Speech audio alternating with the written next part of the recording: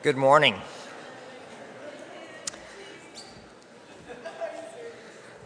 My name is John Blosser, and I am chair of the art department here. And I'd like to welcome you all on this beautiful, cold Monday morning. Fall is finally here. I'd like to thank the Carnegie family. Lois is here. Pardon me. Lois is here, but the Carnegie family has made the endowment possible for us to have the Eric Yake Carnegie Visiting Artist Program. And that's been a very rich program. This is our 21st artist, and that means about 21 years of bringing in distinguished artists from this country and around the world for our whole campus to get some sense of what art is about. And it has been indeed a rich legacy. The gift was given in memory of Eric, the son of Clifford and Lois, who was a sophomore student here, a very excellent ceramic student, by the way, who had a very promising future. And his life was cut short by a tragic bicycle accident one summer here in Goshen. And in his memory, the family gave money for this endowment. And so his memory certainly lives on in a very fine way in this way. And we're very thankful for that. Our artist is, our artist is Carol Ann Carter, and she comes to us from Lawrence, Kansas, and has been a professor there of art since 1996. But she was born in Indiana, in Indianapolis, and grew up there, and attended the John Herron School of Art, which happens also to be connected to Indiana University there in Indianapolis. And then she went next door to Notre Dame University and did her Master of Fine Arts degree, which is for the visual artist a terminal degree. It's the PhD, as it were. She then taught next door to Notre Dame at St. Mary's College, and it's the women's school, or was the women's school. I guess it still is a women's school, isn't it? And just across campus. And then she taught at Penn State University, and then at University of Michigan, and eventually found her way to Kansas. She has received many distinguished awards and grants and scholarships in her years. The National Endowment for the Arts gave her an Individual Artist Award back in the 80s when they were doing things like that before they shrunk to almost nothing. The Lilly Foundation gave an open faculty fellowship for sabbatical research in Nigeria, so she's traveled quite a bit. And she also got a Fulbright Foundation postdoc fellowship to study in Stockholm, Sweden. And in 1995, she was the Langston Hughes Visiting Professor at University of Kansas, and in 1996 she was hired, so it must have been a good lecture. Her work is displayed in many, many significant venues across this country, and I won't name many of them, but the Detroit Institute of Arts has a piece of hers, Loyola University in Chicago. She's shown at this huge show in Chicago called the Navy Pier Show, and the SOFA Show. Some of our students have attended those shows regularly. Her works are in many distinguished collections: the Indianapolis Museum of Art, Snide Museum at Notre Dame, University of Michigan, Chevron Oil in Louisville, Kentucky, and even as far as Florence, Italy. So she's has her work far and wide. And she served as a visiting artist, as she's doing for us here, in numerous colleges and universities, schools of art across the country. Wayne State University in Detroit, the Herron School of Art, her alma mater. Kunsthistorische Institut der Universität Kiel in Germany, Penn State University, Ahmadu Bello University in Nigeria, University of Washington, and many, many more. Carol, it's a pleasure to have you here, and she's going to speak with us about creative transformation. Whose work is it?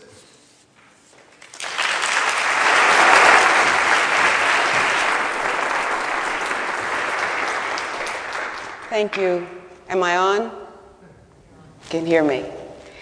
I too would like to thank Goshen College for this invitation. I'm honored to be here. It's great to be back home. Judy Winnick Horswell and Gwen Penner and John Blosser have made it possible for me to sort of schedule all of these things. I said last night in our talk that some of you will have to be here 2 or 3 times and there will be some overlap.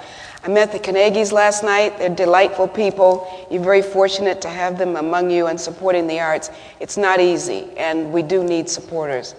Artists are often asking themselves, who's going to serve as the patron? And we need to look at how we impact the people who are looking and embracing the work. What do they want to say, or what do they have to say about the work?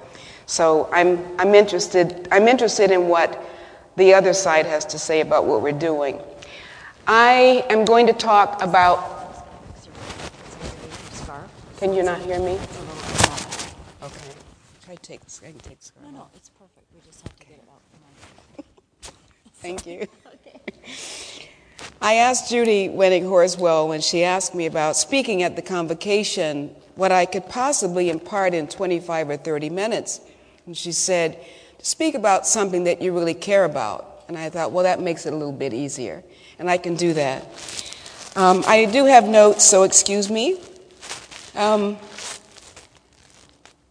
I have thought, and I've said many times, that it's very important for me within all contexts, educational, professional, and personal lives, to make connection with my audience or those people with whom I happen to be in conversation. And that's what I attempted to do here with you in the context of your convocation. From the Goshen College educational mission, I gleaned, identified with, and translated the notion that you, A, engage in reflection about your relationship to self and other. To develop curiosity, that you develop curiosity about your environments, that you practice tolerance for the views of the other, and that you become engaged in worthy activities that will lead to a commitment to act on behalf of your beliefs. It's a process. It's something we develop, and I really respect that. Finally, there are 2 goals from the Goshen College Educational Mission Statement that touched me deeply.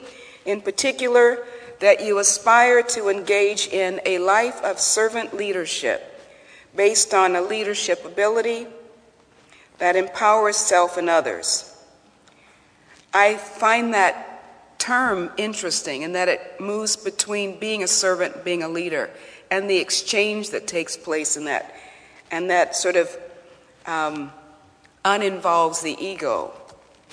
And the second one was a life of global citizenship with an intercultural openness, with the ability to function effectively with people of other worldviews. I say yes to that, especially today. I brought a sample of my ideas to offer you a visual record of the themes in my art practice, some of which might intersect with those of your own. I believe we are, in many ways, doing the same work. A few words on the importance of digital imaging and collaboration, which are new for me in the past 5 years. Since 2000, especially after 9/11, I began to focus attention on issues of healing and recovery from scarring that is invisible or under-recognizable. My interest in collaboration rises from the desire to involve the wisdom and skill of partners from outside my particular discipline or practice or lifestyle. We begin by having conversations about what we might learn from each other, what we might have to learn from each other. Persons who know or want to know something that might serve to complement our particular views on a project. In this way, we are enabling ourselves as partners to create a thing that we could not have accomplished by either of us independently. When it works, one person need not have all the answers that relate to creative change or transformation. I found that voluntary collaboration makes co-creation and authentic communication and community possible. 5 years ago, I left behind the solitary, autonomous modernist notion that an artist as person must be person separate from his or her production, and have begun to embrace expanded notions of with whom, what, or where creative practice resides. I'm currently consciously involved in art that means to shed light, and art practice as a kind of meditation. Art that has the agency to revive, heal, restore, and or that maps or embraces multiple perspectives. For me, there's always been a connection between between emotional and physical health. My creative work in physical form has, whether I've always been aware of it or not, been addressing the aspects of identity, these aspects of identity, for over 30 years. I moved to video in 2000. Why have I embraced it specifically?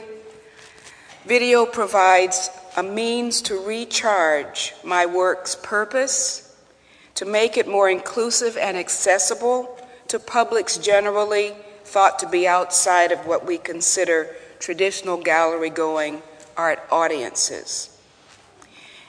It began when I moved from making physical objects to digital images in Photoshop, Adobe Photoshop. You'll see an example of a video that I made about 2001 with a student in film and video at the University of Kansas. And since 2000, my best partnerships have been with those students who work in video. And I've said to them many times, though my partner now is about 25 years old, graduated in film and journalism from the university and is now an independent producer, among other things.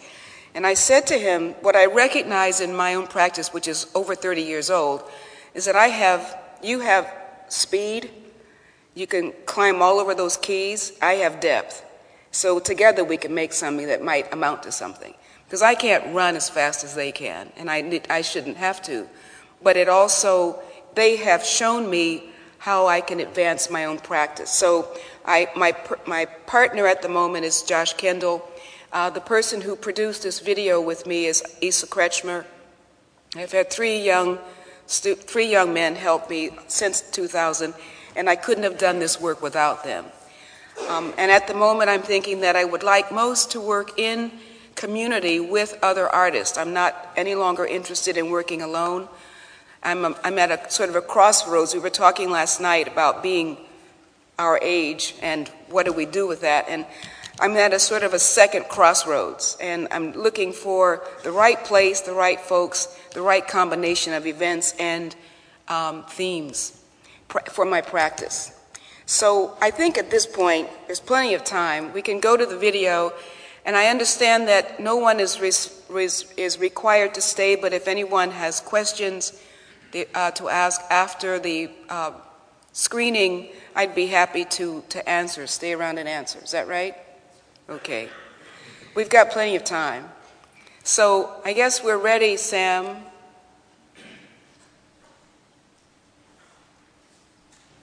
Or David. These guys, well, Sam and Dave were with me last night and made this possible. I don't trust myself with the technology. So we're going to bring the lights down, and I'm going to sit down.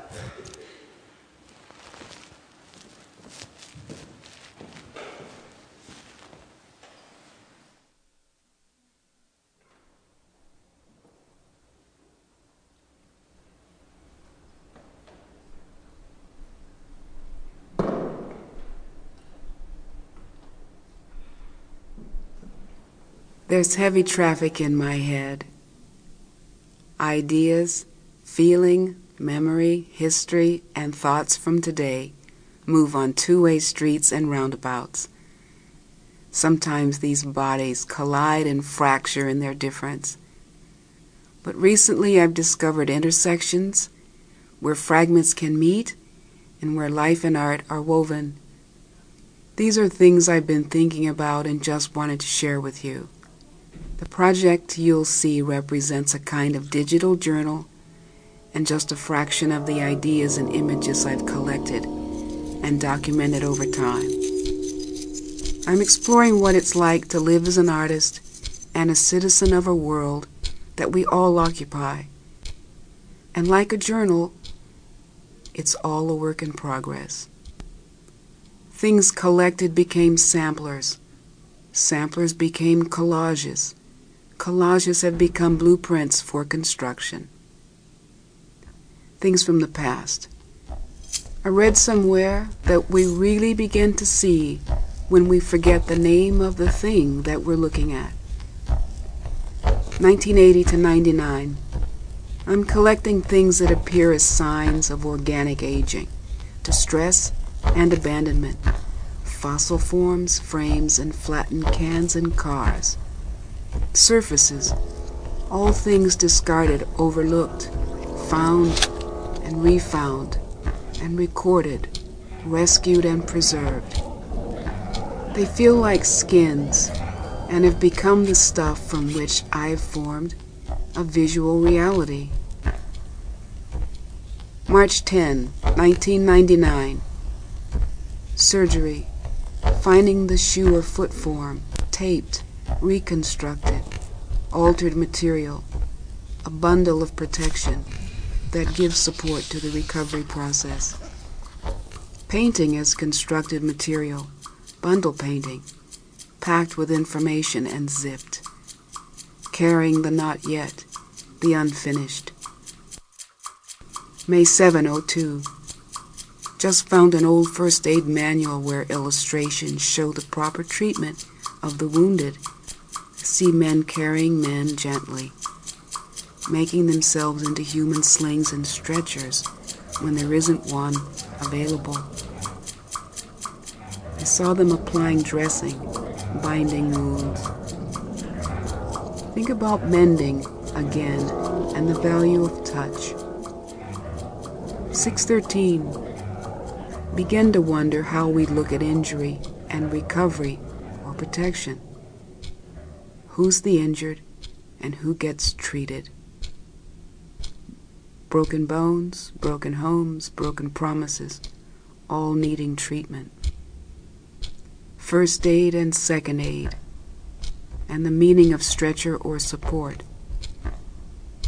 and its relationship to the Sinufo headrest, the fertility and birthing bed, and to Carol's hands. August 8, considering other kinds of head and body resting, and touch again, thinking about water or fluid, moisture, and Peter's pictures of damp concrete. September 1, 02. Thinking about the past 12 months, when the plug is pulled on relationship anywhere, and the need for recreation, replacement parts, prosthetic devices, rest and redemption. I need your hands on my head. We need a ride in the water. Seeing begins here.